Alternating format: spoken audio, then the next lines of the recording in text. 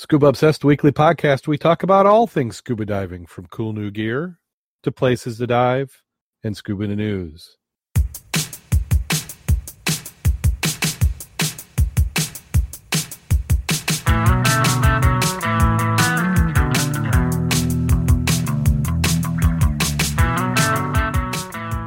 Scuba Obsessed episode 390 is recorded live December 6th, 2018.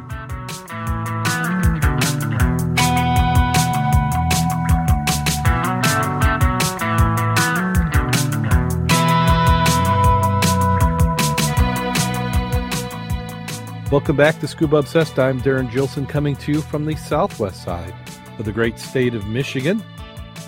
Well, we are certainly in winter, and we know it. Joining me this week, we have Mac, the dive mentor. How you doing today, Mac? Doing very well, and glad to be here and survive the icy roads this morning. Oh, you know it. That was quite slippery this morning. I was pulling a horse trailer into work today because I needed to haul something back home. So I usually try to avoid towing trailers in the winter. This week we have a special guest that we're going to be interviewing today. We'd like to welcome Rick Mixter to the show. How you doing today, Rick? Oh, fantastic. Thanks for having me on the show. Rick, why don't you tell us a little bit about yourself? Sure. I'm a journalist by trade, videographer, and I love to scuba dive. I picked it up after diving for the TV station and covering a major shipwreck in Bay City, the largest tanker ever lost on the Great Lakes. And since that time, I've been able to visit many of the most famous shipwrecks on the Great Lakes and serve on many of the board of directors at Whitefish Point. And I'm also the president of the Great Lakes Lighthouse Keepers Association and a board member and an award winner from the Association for Great Lakes Maritime History, which awarded me for 20 years of maritime history. So it's pretty cool. I'm very humbled that I've been able to tell these stories for so long, and it's great to be able to talk to you guys today. So you mentioned that you got started. You were a broadcaster for a TV station? I was a television reporter and a videographer and a producer, and we had an explosion of a tanker in our backyard, and our boss wondered why we got scooped by the other station that had a diver, and I told them because they need to make me a diver, and they did. So wow. I signed away my life, and they paid for my training. And the first dives I did up in Alpena, I took a camera from our dive shop and won several awards through the Michigan Association of Broadcasting and a couple other awards. And my boss was hooked, and I was hooked, and I just started running from there. So now it's been, almost 30 years of diving and telling stories, and I'm just not slowing down. I love it. Excellent. So are you still able to keep up with the broadcast, or have you gone another direction? Yeah, I left television because, it was a lot of car crashes and a lot of sad news. And I'll be honest with you, it builds up. And especially when you have kids, it's hard to come home and feel like you're doing something positive. So it was maybe one scuba dive and then 500 car crashes or fires. So yeah. I left the media about 20 years ago and started my own production company for 15 years. And now I work with a hospital. I do all of their media and all of their video work and do shipwrecks on the side. I had a very busy, I think 15 different lectures in November alone, touring from Toledo to, basically almost every state around the Great Lakes and in Canada too. So I'm just honored that people want to hear me talk. Now, you said you had that tanker that exploded. Was that one that anybody would recognize if you mentioned it? I don't know. Yeah, I mean, certainly, the Edmund Fitzgerald because of the song, but the Jupiter never had a song. So no. The Jupiter was a tanker that was docked, and the Buffalo, another freighter, went by, and the ship shifted at the dock and parted its line and caused a spark, and over 1 million gallons of gasoline went up, and sadly, one crewman drowned, and the other guys were all saved thanks to an amazing Coast Guard rescue. And so, it's easy to get hooked on stories like that when it happens in your backyard. And I just wanted to learn more about the big storms and the biggest ships lost and whalebacks and all the rest. And I've just slowly built what is probably the Great Lakes' largest library of interviews of survivors and people who rescued them. So if you know a shipwreck, I probably talked to somebody who got off of it or someone that was involved in the rescue. It's just been an amazing collection. These interviews, are they just to learn their stories, or is it part of a documentation effort? Oh, certainly. As a reporter, I have to tell video stories. That's what, I've kind of raised my videos when I was in high school on a very rudimentary black and white 3/4-inch U-matic machine. And now with digital, I can do video so much better. And GoPros and the stuff that, we regularly take underwater now, it's so much easier now. So video is how I like to tell my stories, and all those interviews are, in many cases, the only examples of, the guys that survived the 1913 storm, 2 guys from the 1940 storm, and the largest shipwreck on Lake Erie. It just grew and grew and grew, and I sit back and I wonder, when did I have time to do all of that? And where's the output of those? So you've been collecting these videos. Have you put those into programs, or are you publishing them on maybe a video channel? I did 30 episodes of a show called Great Lakes in Depth for PBS, which aired on 7 different stations when you include Wisconsin. So we're on the Great Lakes in the mid-'90s.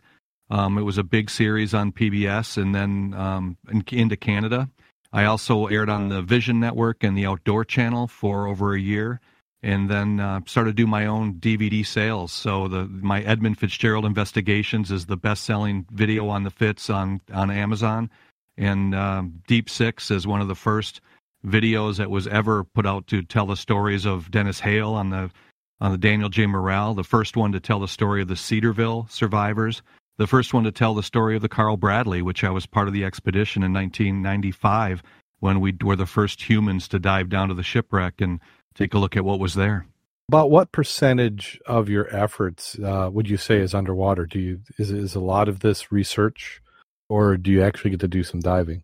Well, I'd love to be underwater for all of it, but the truth is a lot of it is spent in libraries. A lot of it's spent now on the internet. It's changed so dramatically with the sources that are now online. So a very small fraction is underwater, unfortunately. And as I get older and bigger, more duties as now grandpa and father, it's hard to get into the water as much as I wanted to. The good news is all my kids are divers, and we're certainly hoping that our 2 granddaughters will also be divers, and they're set up pretty good to do it. So I'm hoping that's going to add up to more dives.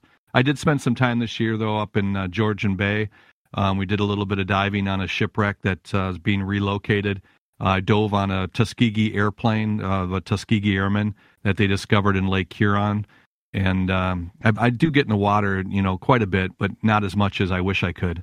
What's an example of a memorable shipwreck that you've dove on? Well, the easy one is 1994. I dove 550 feet down to Lake Superior's biggest shipwreck, the Edmund Fitzgerald. This was an expedition in a submarine called the Delta. It was a little tiny yellow submarine, which I guess by law you kind of have to be in a yellow submarine.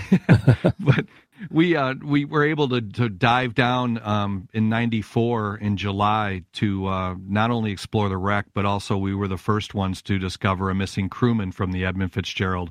So that was pretty significant. We had nearly as many headlines when we found that as the Fitz did when it was lost. So that really kind of turned into a huge investigation for me. I did 20 years of searching for, not only footage of the launch and the building of the Fitzgerald and interviews with the crew that were on it, people who built it, all of the people who dove it. Jean-Michel Cousteau, I've interviewed in Chicago.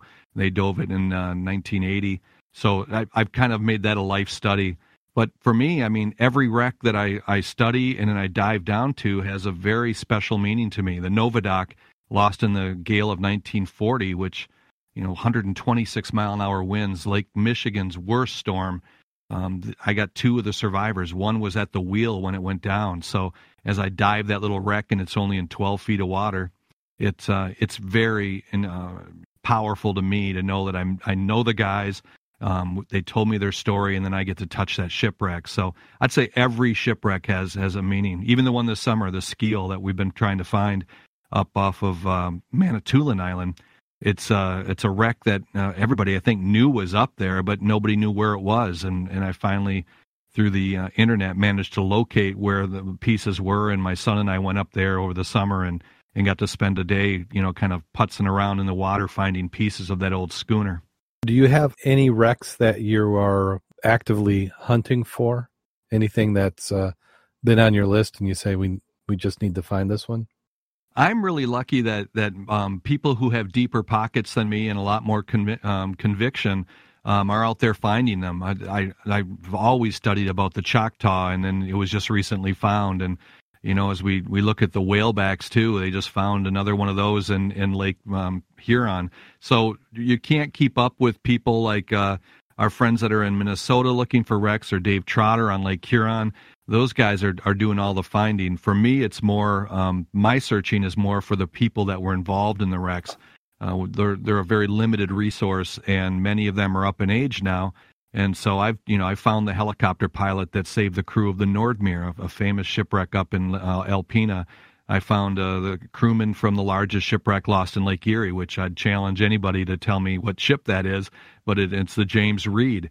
And I found a guy that was actually on board, and he tried to rescue the cooks. There's great stories involved in all of those. So my searching is more for people and footage, and those stories that I can tell in video.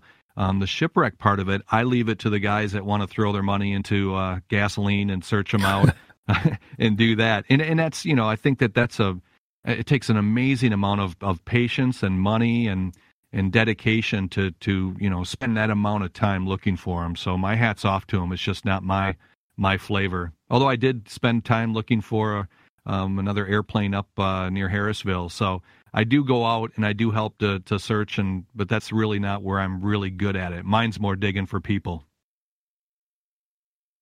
And how do you find these people? Are you looking at old newspaper articles or? I am. The internet's made that a lot easier. I mean, for me, like 1913, we know that during the 25th, the 50th, the 100th anniversary, newspapers will do a lot of digging and try to find people. And I find them by going through the anniversaries first, or I'll go through and actually go to museums and make good friends with the docents that are there, who are the people that are there, and they notice there's a guy staring at, maybe an exhibit on a certain shipwreck, and chances are they'll be attached to it. So I try to put together all these places where I think these people will be, and that's where I go fishing to try to find a lot of that. And sometimes it's just calling up. There was an explosion at Standard Rock Lighthouse, which is the most remote lighthouse in the United States. It's in Lake Superior, 60 miles out in the middle of nowhere.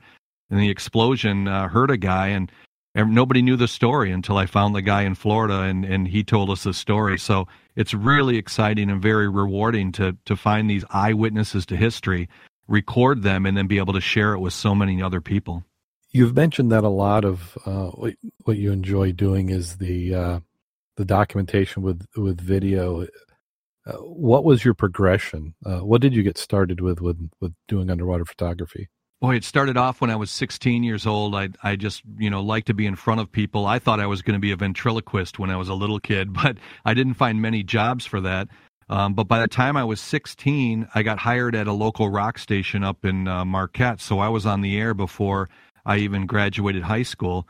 And then I did a telethon, and just kind of as a DJ that was going to help raise money for Jerry's Kids for muscular dystrophy. And the news director came in and said, "Hey, you should think about being on TV." And I said, "All right, let's do it." And so I got on television right away, and I figured I better go to college, and I ended up going to Central Michigan University in Mount Pleasant, Michigan, and then I went to Northern Michigan University because there was more jobs for me to work at up there. I could work at TV6, work at the rock station, work as a DJ in a bar, and pay my way through college. And then I just got hired into an ABC affiliate in Flint, and started to build from there. So it just kind of evolved, and the storytelling for me, it was great. The radio part of it's awesome, but when you can add pictures and really start to influence people. I remember as a kid growing up in the UP near Marquette, I would ride my bike to the library, 20 miles up pretty steep hills and stuff,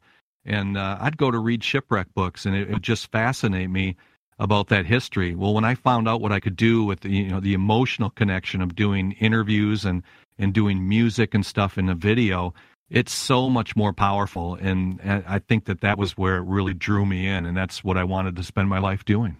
And those first videos, I imagine you didn't have GoPros. What was that equipment like?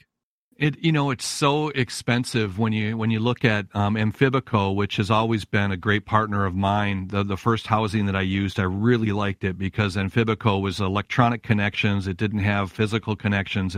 I could trust it a lot better underwater. And they made a really good deal for me. I mean, I still had to pay some money and it was expensive, but the cameras were all, at that time, you're shooting on 8, high 8 video. And the quality wasn't great. There was always, dropouts and stuff in the video. Now to compare that to, a GoPro or a 4K camera, to see some of the images that are coming out, not only with a better quality underwater in the Great Lakes, but with the better resolution and more sensitive video chips, it's unbelievable what we can do with very little lighting. And that was the problem, back in the day, especially in the 60s and the 70s, of divers who were filming underwater. They were using film and they overlit it because they needed a lot of light. And unfortunately, you didn't get to see much at all. If you saw a dead eye on a shipwreck, that was pretty amazing. Now, we regularly see entire shipwrecks in one shot, and that's pretty incredible. Did you ever have to do anything with traditional film? Did you do any Super 8 or? No, the cost of that was so prohibitive. I grew up in a trailer with 9 people. I never thought I'd be able to scuba dive or do anything. And I think I keep that same mentality even now. I'm by no means well off financially, but I tend to be pretty miserly in my purchases. I don't chase the latest gear. I've got great lights and I've got a great housing, but my camera is, I think it's 5 years old now. There's some people who like to upgrade every minute when, 5K came out, now 6K is coming out and 8K. You could lose all your money doing that. And I just believe, I tell classes this too. I go to a lot of college classes and high school classes talking about underwater video and stuff like that. And I tell them a good storyteller could use VHS and tell a story. And that's what you strive for. You don't worry so much about having the latest and greatest. Their story's what's important, but having great crystal clear video, that's also a plus. And what some tips for that crystal clear video? Is it? There's not a lot you can do when the visibility is low. No, and that's I've been working on a documentary on Lake Erie, the shipwrecks of Lake Erie, for almost 12 years, and that's because that visibility, every time I go there, I end up, one time I swam down to a tugboat and slammed into the wreck with my mask before I even saw the shipwreck. So the visibility is crucial for telling a story. We really can't do much when it's super low visibility and particles flying all over. It's also horrible when everything's covered in zebra mussels too, but the visibility in Lake Superior, Lake Michigan, Lake Huron, and many parts of Lake Erie, and of course Lake Ontario, there are places that have pretty good visibility. So I guess my point would be bring lights, know your equipment, hold it steady. That's the worst part, is when people swim with their camera and they try to take us along on a tour. Many times I'll end up kicking faster than the person in front of me so I can get to a part near the wreck, get my buoyancy squared away, and get some nice shots of divers going by and whatever part of the wreck that looks photogenic to me. So slow down, try to get your shots, keep your buoyancy in check so you're not hanging on the wreck or even worse, destroying or hurting the wreck, which, we always try to avoid. So I'd say, slow down, get your pictures. Don't worry so much about the resolution of your camera or how big your chip is or how big the gear is, because right now those GoPros are 900 times better than anything I've ever used, and you could easily tell a fantastic story with just one of those. On the editing side of things, do you have any tips along those lines? Yeah, for most people, you don't need to have, the latest and greatest. When we started out, a lot of people all felt that they, had to buy these tens of thousands of dollars worth of equipment. The truth is now most of the Apple computers come with iMovie, and you should be able to tell a pretty good story with just using iMovie. It gives you audio tracks so you can put music and narration and, all the interviews you might want to put together. I use Premiere, and it's just because the cost is better, but I've used a couple of editing programs. They're all basically the same now.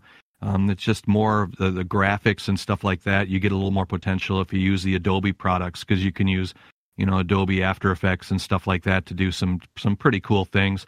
And there's people that are working more into 3D graphics too, which really help when you try to tell a story. But the most important part is to, not be boring, to tell a story that, the things that interest you are probably interesting to your audience. I go to a lot of dive shows and watch videos, and many times they spend way too much time showing me how they hook up their regulators. That's not really important to me. And so I would much rather watch, them talk about the wreck and put it into context for me on why that's important. And not many people do that, unfortunately. I think a lot of them see what the old, videos were like back in the day and how they think it should be at a dive show, and we get a lot of the same thing. But I'm also very impressed on some of the new, youngsters, if I may, that are coming up too. There's some fantastic picture taking that's going on, and I'm always impressed with the people who have a fantastic story to share. Yeah, with a lower barrier to entry, it seems like it shouldn't be quite as intimidating to some of the new. No, and I don't think so. And again, I think in 6 feet of water, you could tell a fantastic story. It's wonderful if you can dive the Carl Bradley in 360 feet of water and light it up with some big lights.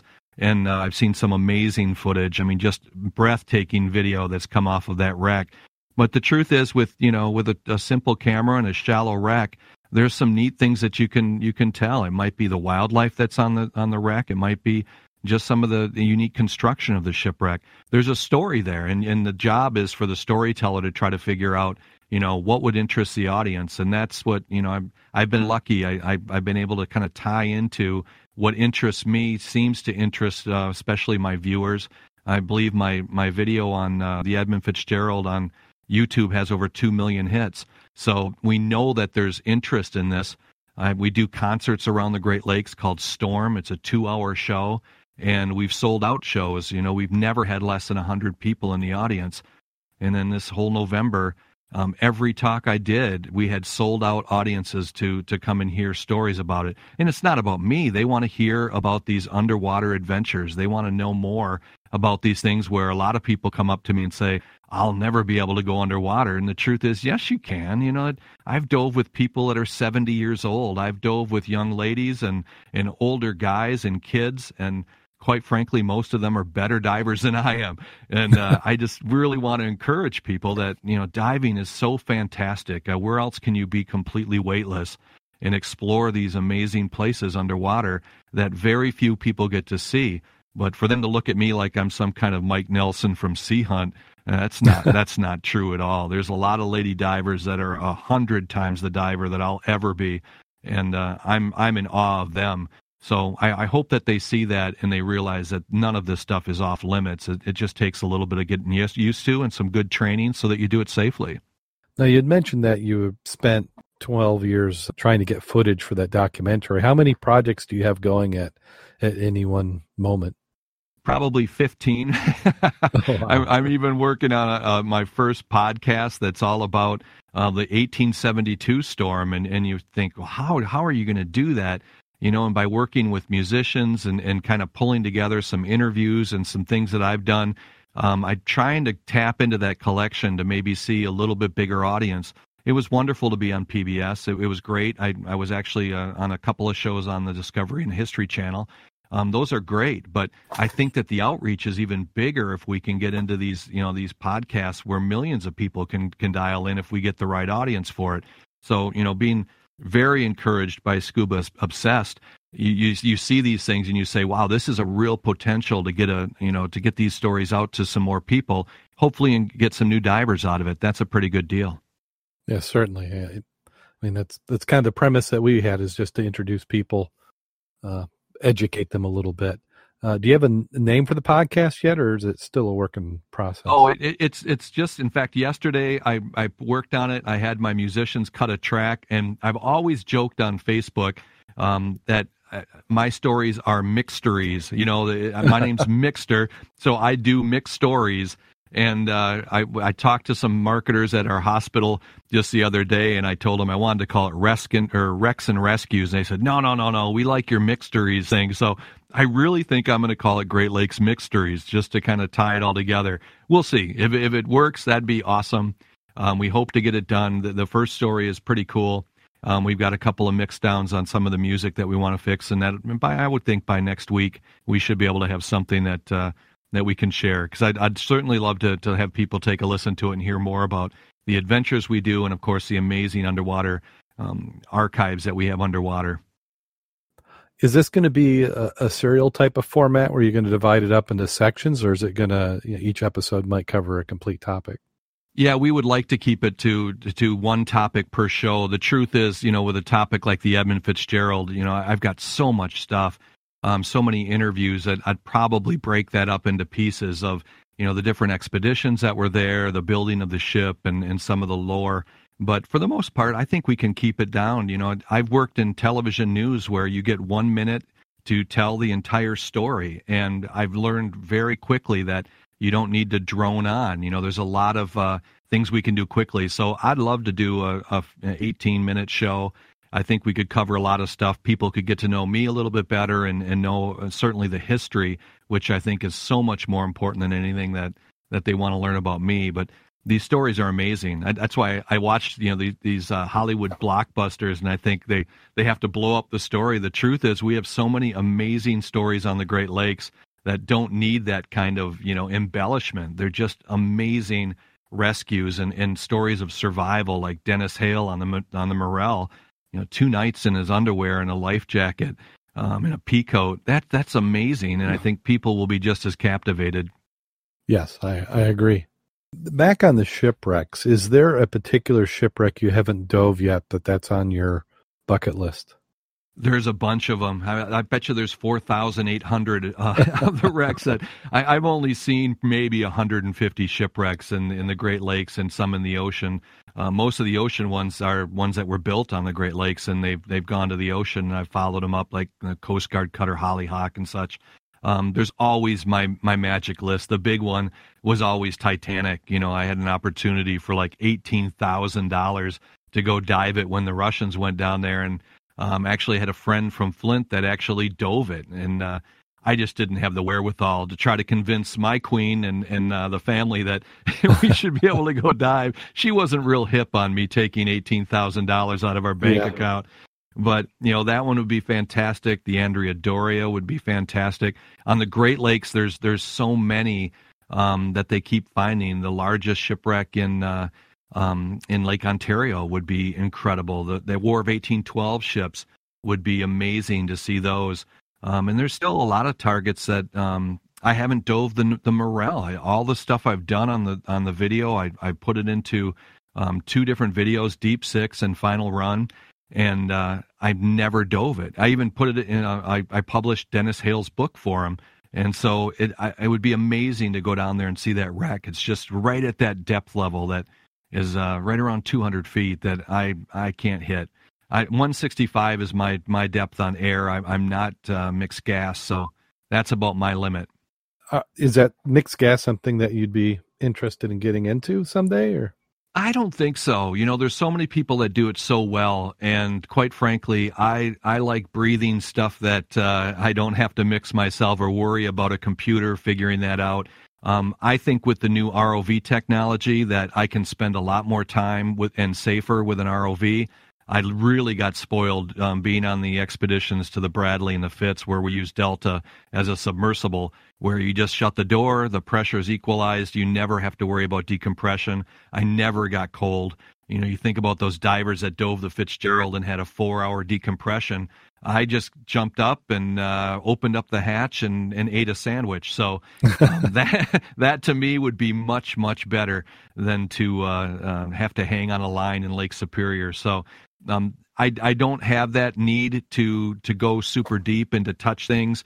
I would love to just take a robot down there and spend all kinds of time, and that's what I would like to do, especially as we search for the French minesweepers that were lost up in Lake Superior, or the Steinbrenner, one of the big freighters off of Isle Royal. There's a couple of big ones that we're going to eventually find, and the Carruthers being a huge target in Lake Huron. That would be great. 550 feet long, lost in 1913, and we can't find it. And as soon as that's found, I bet you it's probably in deep water. That would be another one that would be a fantastic robot dive. Do you currently have an ROV that you're using? I don't. Again, that's the one that I've got to convince Her Majesty, my wife, to that I should get. And we just don't have the financing. So much of what we do is shoestring, and I've got to justify everything I do. I'm a pilot. I fly airplanes, but I haven't flown in a while because my daughter went to medical school, and we've got grandbabies now, and the money goes to other locations. So I'm one of those guys. I'm still that miserly youper that doesn't want to throw a lot of money out, but the price is getting so good on the ROVs now. And I get to work with universities in the state of Michigan too. So in many cases, some of that stuff can be provided. It's just, again, it's got to be a real special circumstance before someone's going to lay down that kind of cash. Yeah. We've been eyeballing some of these open source or, home-built models. You're starting to see them. There's Kickstarters, it seems like every other week with a new ROV out. It's cool, especially as you look at the autonomous ones. You get rid of that giant wire, and all of a sudden now you don't have to worry about where you're bringing it and stuff like that. That's one of the major hangups with those, is that it gets tangled or, it's too much weight, so you can't go to certain depths. So there's definitely, some neat things happening where if we can keep somehow connected to know where that's diving, it's real hard to do videography if you don't have a monitor. So as that gets better, and I'm sure it will, that would be fantastic to be able to set up my shots underwater and even use other ROVs for lighting. When they lit the Fitzgerald, for the bell recovery, they used an entire submarine just for lighting. That would be a luxury, and I just don't ever foresee it. You just got to find a big benefactor. That's what we talk about here in the shows. There's got to be a billionaire somewhere who is interested in this. It's surprising. Look what they're doing with SpaceX. You hope that, and we do see ocean dives with some of our billionaires that are super interested in it. So I hope that we see it on the Great Lakes too. There are so many great stories out here, and we'll keep preserving the stories themselves, the finding of the wrecks and stuff. Hopefully that'll start to coincide so we can start to record them before they really fall apart. Finding the Griffin would be amazing if we could come up with that, because that's another one that, what a great find that would be. Yeah, well, I keep thinking that they've already found it because it seems like there's a news announcement every other week. I have an entire lecture that goes through all of the different people who found it, and from Manitoulin all the way to Frankfurt, and it's amazing. That's a great story, and the fact that people have been saying they found it since literally the 1930s, and it's just a really cool story. And when we do eventually find it, and we will, there's cannons down there that I'm sure we're going to locate, and we know what they'll look like because they found a vessel at LaSalle, the guy who was a financier and the leader of the expedition on the Griffin. He actually sailed on another ship called La Belle, and they found it off of Texas. So we know what we'll find. We know what the cannons will look like. We even know what the ship will look like. So it's just a matter of time before someone digs it up, and it might be buried in the sand. But my guess is with good technology, we'll eventually find something. Yeah, we just need one of those autonomous ROVs with a good magnetometer behind it, and let it search while we go to sleep, drink coffee. Oh yeah.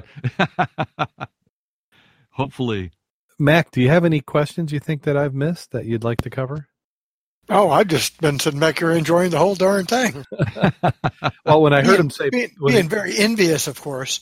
Yeah. Well, I heard pilot in there, so I figured you'd have something on that. Well, no, I thought the interesting part where he said even Dova divers over 70. Well, welcome to the club. I am curious, what do you fly? Oh, just little Cessnas, but I'm going to make you totally jealous. When I was in the media, I was actually able to fly the F-16s with the Thunderbirds. I've got over 100 hours flying in B-52s. I've been on B-17s. I've actually taken control in Russian Sukhois. Flew with the Red Baron Squadron a bunch of times, the Goodyear blimp. So I've been really lucky to be in different situations. I flew over the North Sea in a B-52. I actually got to fly for over an hour and then we bombed the Netherlands. So it's been an amazing career, and only something I think that a journalist can get that kind of access. And I thought it would all end when I quit TV, but the truth is I got to fly the Coast Guard and actually flew in a Delphine helicopter, and they lowered me down into the water with my underwater camera. So the adventures still continue. Diving for the Tuskegee Airmen's airplanes that have been lost. They were all based in the Selfridge Air Force Base and also worked out of Oscoda. And there's a couple of guys that were lost out there, and those planes are out there. So we're constantly being not only diving but aviation. My company's actually called Airworthy Productions, so you can tell where the connection is with those airplanes. Well, like everybody else, I'm very envious of the opportunities that you've availed yourself of. I'm thrilled to be able to do it, and I'll tell you the best part is that I bring a camera every time I go. So I'm not the only one that gets to take the seat. I think everybody gets to come along with me, and it's awesome to be able to share that on YouTube and on different documentaries and different programs, and to talk to other pilots. It's just there's so many stories out there to be told, and I encourage people, especially at the dive shows, let's find more people that will do this. You're not going to get rich, but the opportunities are there. The fantastic adventures that await are beyond what I could have ever fathomed as a young kid growing up in the UP. I just never thought this would happen, and I'm by no means anything special. I'm just a lucky guy with a smile that people like to be around, and that means that I got a lot of opportunities because of that. So I try to tell other people that's all you need. Study hard and learn and try to be friendly, and usually those opportunities will come knocking. You just have to be smart enough to strap on the tanks or put on your flight suit and go do it. So you mentioned the podcast of your other picks we made out here. Yeah, we're working on that Tuskegee Airmen part. They just brought up the door from a P-39 Airacobra that was crashed, and that's being conserved. So I'll go up there and film that in Alpena as NOAA works on conserving that. That'll be donated to a museum, the Tuskegee Airmen Museum that's in Detroit. So I'm working on a documentary for that. I'm working on that Lake Erie project that as soon as I get some fantastic visibility on the Admiral and the Cleveco, those are two just terrifying stories that were connected just around World War II. And if I can get that and a couple other wrecks off of the far eastern end of Lake Erie, I'd love to complete that. It's just a matter of time. And then the Skeel project, I actually have the complete voyage in photographs of the Skeel before it sank. And now we finally located where we think it is. And I found all kinds of amazing parts, the masthead and lots and lots of cable and pieces of ship that we know are from the Skeel, including the hawsers. So we know where it's at. We just have to find the main bulk of the shipwreck, and then we'll turn that into a project as well. And each one of those will either be a podcast, it'll probably be a lecture, as I do probably 40 of those around the Great Lakes every year, or it could become a documentary. So there's many different opportunities and ways for me to showcase those and to share them. And sometimes it might just be a quick mention on Facebook. I just love to keep diving. I love to keep sharing it with people, and hopefully will A, inspire more people, B, and really educate people about the importance of our history and why we should protect these things, and C, just keep having adventures because they're fun. So if somebody wants to keep track of what you're working on, what would be the best way to do that? The best way is probably through lakefury.com, LAKEFURY.com. That has my tour schedule on there. I try to keep it up to date. People can follow along at Facebook and / Storm for our concert, our 2-hour concert. We've got 2 of them scheduled already. One's at the Michigan Lighthouse Festival, which will be in Port Huron this year in August. I think August 3rd. There's another one in July in Algonac, Michigan. And we'll probably do 3 more of those, probably one in Marine City and a couple others. We'd really like to bring that show to Cleveland. We'd love to do it in Milwaukee because each show is custom tailored to that area. So if we do Milwaukee, we'll share dive footage that I've done on the Prince Willem. We'll do the car ferry Milwaukee. There's so many dives. I've visited every corner of the upper Great Lakes, from Lake Erie all the way out to the farthest corner of Lake Superior. And I've got lots and lots of different shipwrecks and interviews to showcase. and it's neat to bring them into those local cities and customize the show right for them. That sounds amazing. We really love doing it. And to have Dan Hall, I mean, he provides a soundtrack. He's been on almost all of my documentaries. They custom tailor all of their songs based on my eyewitness interviews of survivors and rescuers. And that's turned into 3 CDs worth now of music that he goes around and sings. So it's such a cool symbiosis that we get to tie the music and all of the lectures and have a big screen underwater, dive that all 300 people in the audience can go swimming with us. So it's a really cool way to show shipwrecks, and we don't think it's ever been done before. And we've been doing it now. I think we've done 16 storms. So that's pretty cool. And we've got another show called Rescue that we just debuted in Marine City. So it's pretty cool to be able to share that with people. Is there anything else you think we missed? I don't think so. Just my gratitude to you guys to provide this kind of a dive forum online and to dedicate it to the Great Lakes. So you just don't see that. If you go and type in Great Lakes and shipwrecks, you might get a story on the Edmund Fitzgerald, or you might get a story on the Christmas tree ship, but very rarely will you see anything else. And I'm just thrilled to see that what you're sharing with people and showcasing that this is a fantastic sport. This is something that, in the Great Lakes, yeah, it's a little bit cold, but we've got equipment that can make that better, and it's worth it. When you look at our shipwrecks and when you look at the creatures that are down below, the Great Lakes are totally worth it, and I'm just your biggest supporter. Excellent. I appreciate that, and we couldn't agree with we're always amazed that people don't know how great scuba diving is, especially lakes, and that's one of our missions is to pull out there. We talk about we're down the road, all these cars with a scuba license plate. I don't see many of these people out in the ground doing with us. It's kind of sad. I mean, I've been to the dive show in Chicago a couple of times, and people walk by and they look at my DVDs and go, "Oh, that's cold water," and I just look and shake my head and say, "You don't know what you're missing." I mean, I love diving in the Caribbean. I love diving, in the ocean off of Florida. There's neat things to see there and sharks and everything else. But the truth is, the Great Lakes are very unique, and I think the people who've been here definitely know that. We just have to get the word out, because I need to have more dive shops. I just cannot have one dive shop and where I'm going to get my air. I need a bunch of them around the Great Lakes so I can get fills and get my equipment maintained. And the only way we're going to be able to do that is by getting the word out about how great of a sport it is and why it's so great to dive in the Great Lakes. Exactly. I always get nervous because I checked, I can't order an air fizz on. I have to go into a dive shop. So if we're not supporting these dive shops, definitely. I think that most of these shops too are getting more and more savvy. You can't beat up on the prices that are online, and I think people get swayed by that. But the truth is, you can't get a repair that way. You have to have these shops nearby, yes. And that's why they'll get my undying support. And even when people say, "Well, you're Rick Mixter, we'll just give you a free air fill," I'm like, "No, let me buy it. I mean, I need to make sure you're going to be here tomorrow." I've just seen too many of them vanish. So, it's great to be able to support them, and I do what I can. Provided they can survive the Amazon effect long enough back, because you just can't, like you said, the service.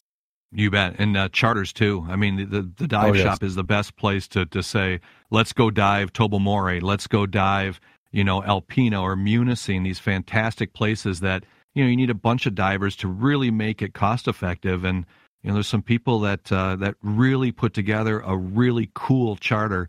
It's about, being on a boat with somebody friendly, and the dive shop is the best place to get that. Do you ever get down in the south side of Lake Michigan and do any diving down here? I haven't had a chance to get, now that they've sunk the Straits of Mackinac and I think another one in Chicago, I would love to go dive that. The farthest I've been is South Haven. I did all of Michigan's preserves for my Great Lakes In Depth show, so I've been able to dive all those. But so which area are you guys based out of? We're actually just a little south of South Haven. Both Mac, I do quite a bit of preserve, Southwest Michigan preserve. Fantastic. Yeah. South Haven, did you the Havana, the Ann Arbor? I actually was on the Rockaway and the Verano, and I'm trying to think what else. We saw a couple, and then of course as you go north to the next preserve up, you get everything off of Muskegon, the Salver, the Court, the Minch, the Novadoc. So all of those I've had a chance to dive. Michigan's preserves are unmatched in the Great Lakes. I mean, for our wrecks, it's an amazing diversity, and I hope that everybody will do the same thing. Go check out Marquette's Preserve. Go check out Isle Royal. For my money, is just unbelievable. And Munising, it's just great shipwrecks and reasonable depths. And Tobermory is fun too. I really like Ontario. Yeah, excellent. Thank you for coming to the show. Welcome to stay. This up. Also need to thank Aaron for help range. We all get, none of us can do the full-time occupation. So any help we'll get, certainly appreciate. You bet. Well, Mac, understand that you had a story for this week. What we're going to talk about tonight it's called One Diver Too Many. And as I read through it, think of the aspect as, could that be me, or could that happen to me, or could I make that happen to somebody else? All right, this is back from 2010. It was a great day on the lake. Scott went for a short dive off his boat and then returned to the surface and explained to Joy how the equipment worked. Joy was nervous as he took Scott's dive gear from him and put it on, and he was sort of excited too. He loved the feeling of breathing underwater for the first time. He hesitated for a second when he first put his face in the water, but then he relaxed and slowly moved away from the boat. All the gear had him feeling awkward and ungainly, but he knew he could get used to it. As he began his descent, he was beginning to enjoy himself and was already imagining himself going diving with Scott all around the world. And then he kicked his feet and nothing happened. He looked down and saw one of his fins falling away. He then began clawing his way to the surface. So now we back up and let's talk about the divers. Joey and Scott had been friends since childhood and loved hanging out together. Jobs and work had taken them in different directions, but they got together in the summer whenever they could. Scott had learned to dive on vacation and loved it. Bought a full set of gear, and he kept it on his own personal boat on the lake. Scott was a swimmer, very confident, but Joey was always a little nervous around the water. Still, he allowed Scott to talk him into going diving, just to get the feel for breathing underwater. Scott was hoping his best friend would get certified, and then they could dive together too. That way they would always have each other as dive buddies. The dive. Scott donned his dive equipment, explained each piece to his friend as he put it on, told him how the regulator worked, how to clear his ears. From there, he jumped into the water, swam around near the surface so Joey could watch him. Now, Joey hadn't taken a training course. He wasn't a very strong swimmer, and he really wasn't comfortable in the water. But he trusted his friend, and after watching Scott from the boat, he felt he could do it. Joey and Scott were about the same size. The water was warm, so Joey simply strapped on Scott's PC and the integrated weights, took his mask and fins, and swam across and away from the boat. At first, he stayed close, but then he slowly began swimming along the rock wall where they were anchored. Scott had taught Joey how to clear his ears, and Joey was getting comfortable with the new feeling as he dropped down to about 20 feet. Now the accident. Joey was doing fine, moving through the water slowly. Since he had never learned how to swim properly with fins, he was using his hands as much as he used his legs to move around. He was starting to breathe hard from the exertion, but he didn't realize that he wasn't supposed to feel that way. He noticed he wasn't moving smoothly as his friend had, and he knew that would come with time and practice. When the fin strap slipped off Joey's foot and the fin floated away, he didn't notice it at first. After a moment, he realized he wasn't moving through the water, then looked down and realized his fin was gone. He panicked, not knowing what to do. He could only think that he needed to get back to the boat. Scott could help. Clawed his way to the surface, immediately dropped the regulator from his mouth, and screamed to Scott for help. He was about 20 yards away from the boat, and it took Scott a moment to realize what was happening. Joey had no idea how to make himself positively buoyant and sank underwater. This time, he didn't have the regulator in his mouth. Panic set in as he suddenly couldn't breathe or swim. Scott didn't have any gear, not even a pair of extra mask or fins. He jumped into the water, but by the time he reached the spot where his friend had surfaced, Joey was gone, and Scott didn't have any way to find him. Scott swam around for a few minutes looking, but then remembered that the lake dropped off more than 100 feet from where they were anchored. When Scott got back on the boat, he had no way to call for help, so he had to flag down another boater and wait for the boater to reach shore to call for help. It took nearly an hour for help to arrive. The analysis. This type of accident is rare, but it does happen. A diver persuades a friend to try diving, but the untrained diver has no idea how to handle a problem underwater. In this case, Joey could have made himself positively buoyant for using his VC and ditched his weight so he could relax on the surface. If he had been trained, he wouldn't have dropped his regulator when he hit the surface, or at least he would have known how to find it when he slid back underwater. At any point, basic scuba training would probably have taken over and kept Joey from drowning. If they had had 2 sets of dive gear, Scott would have been beside Joey all along and helped him out, calming him, helping him to the surface. He would have also been able to find Joey after he descended below the surface. In short, Joey had no business being in the water. He was untrained, had nobody to dive with, and there was no emergency backup should trouble arise as it did. Scott was not trained as a dive instructor and never should have taken his friend diving. Worse, he actually didn't take his friend diving. Rather, he gave him the tools to go diving by himself. The last mistake Scott made was not having an emergency plan and a way to call for help. Divers make dives every day from private boats on lakes and in the ocean, and having a marine radio to call for help and knowing how to use it should be part of every emergency plan. Divers who aren't prepared for an emergency lose valuable time that could be spent searching for a missing diver. Lessons for life. Seek professional training before attempting to dive. Do not take untrained divers diving with your gear unless you both have gear and unless you are trained as an instructor. Do not make solo dives without the proper training and experience. And always have an emergency assistance plan in case a diver from your boat gets in trouble. And this is what I meant. How close have we come to doing that? And, had one of our friends do something like that. Generally, I know that we do that, and it's generally in a swimming pool where they can stand up, or it's generally in a sandy beach area. But what if it isn't? Yeah, I know what you're talking about. Well, do you know anybody who's been getting the water in the week? I think the major dive that was done last week was back over at Lake 16. They had a number of divers.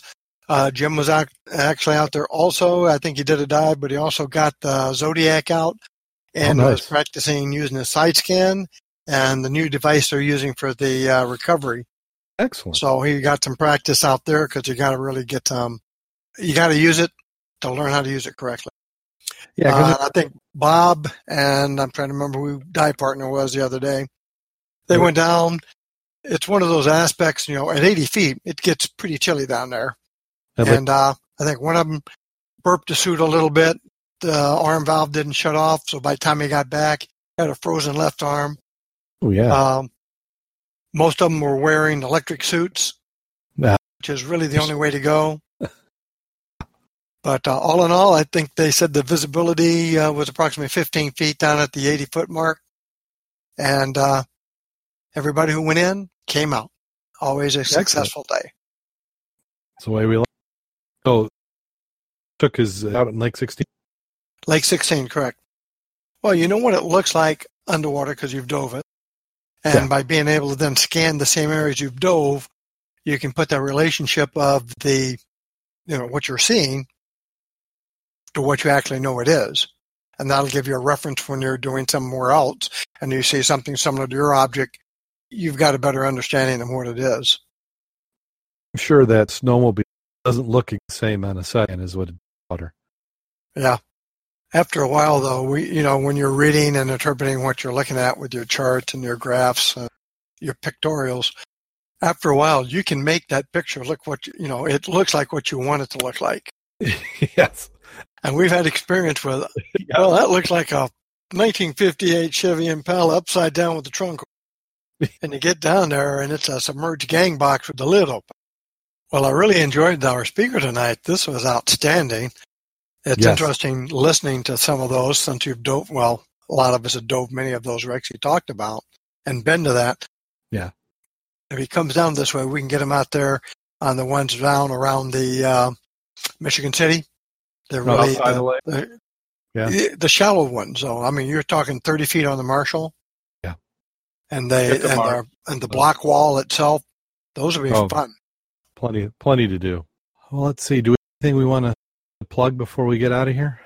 I don't really have anything today. I know that for the Mud Club, we're still looking for a host for our New Year's gathering and midnight dive.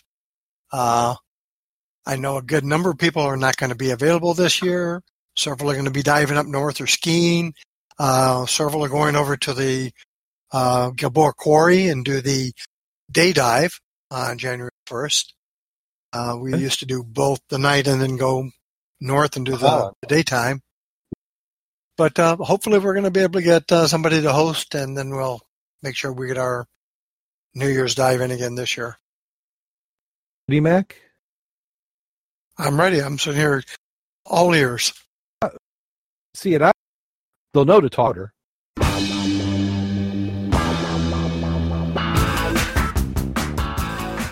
And it's true. Absolutely true.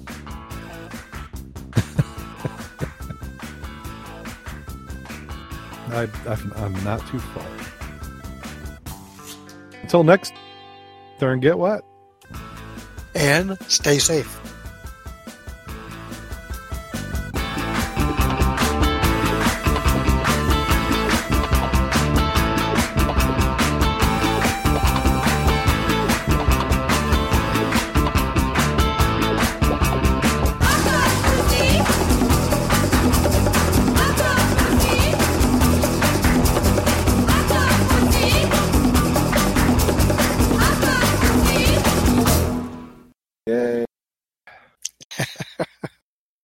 I'm curious to see what your before editing sounds like. You were choppy the last 3-4 minutes. When it does that, hopefully it's won't be too bad. Scuba,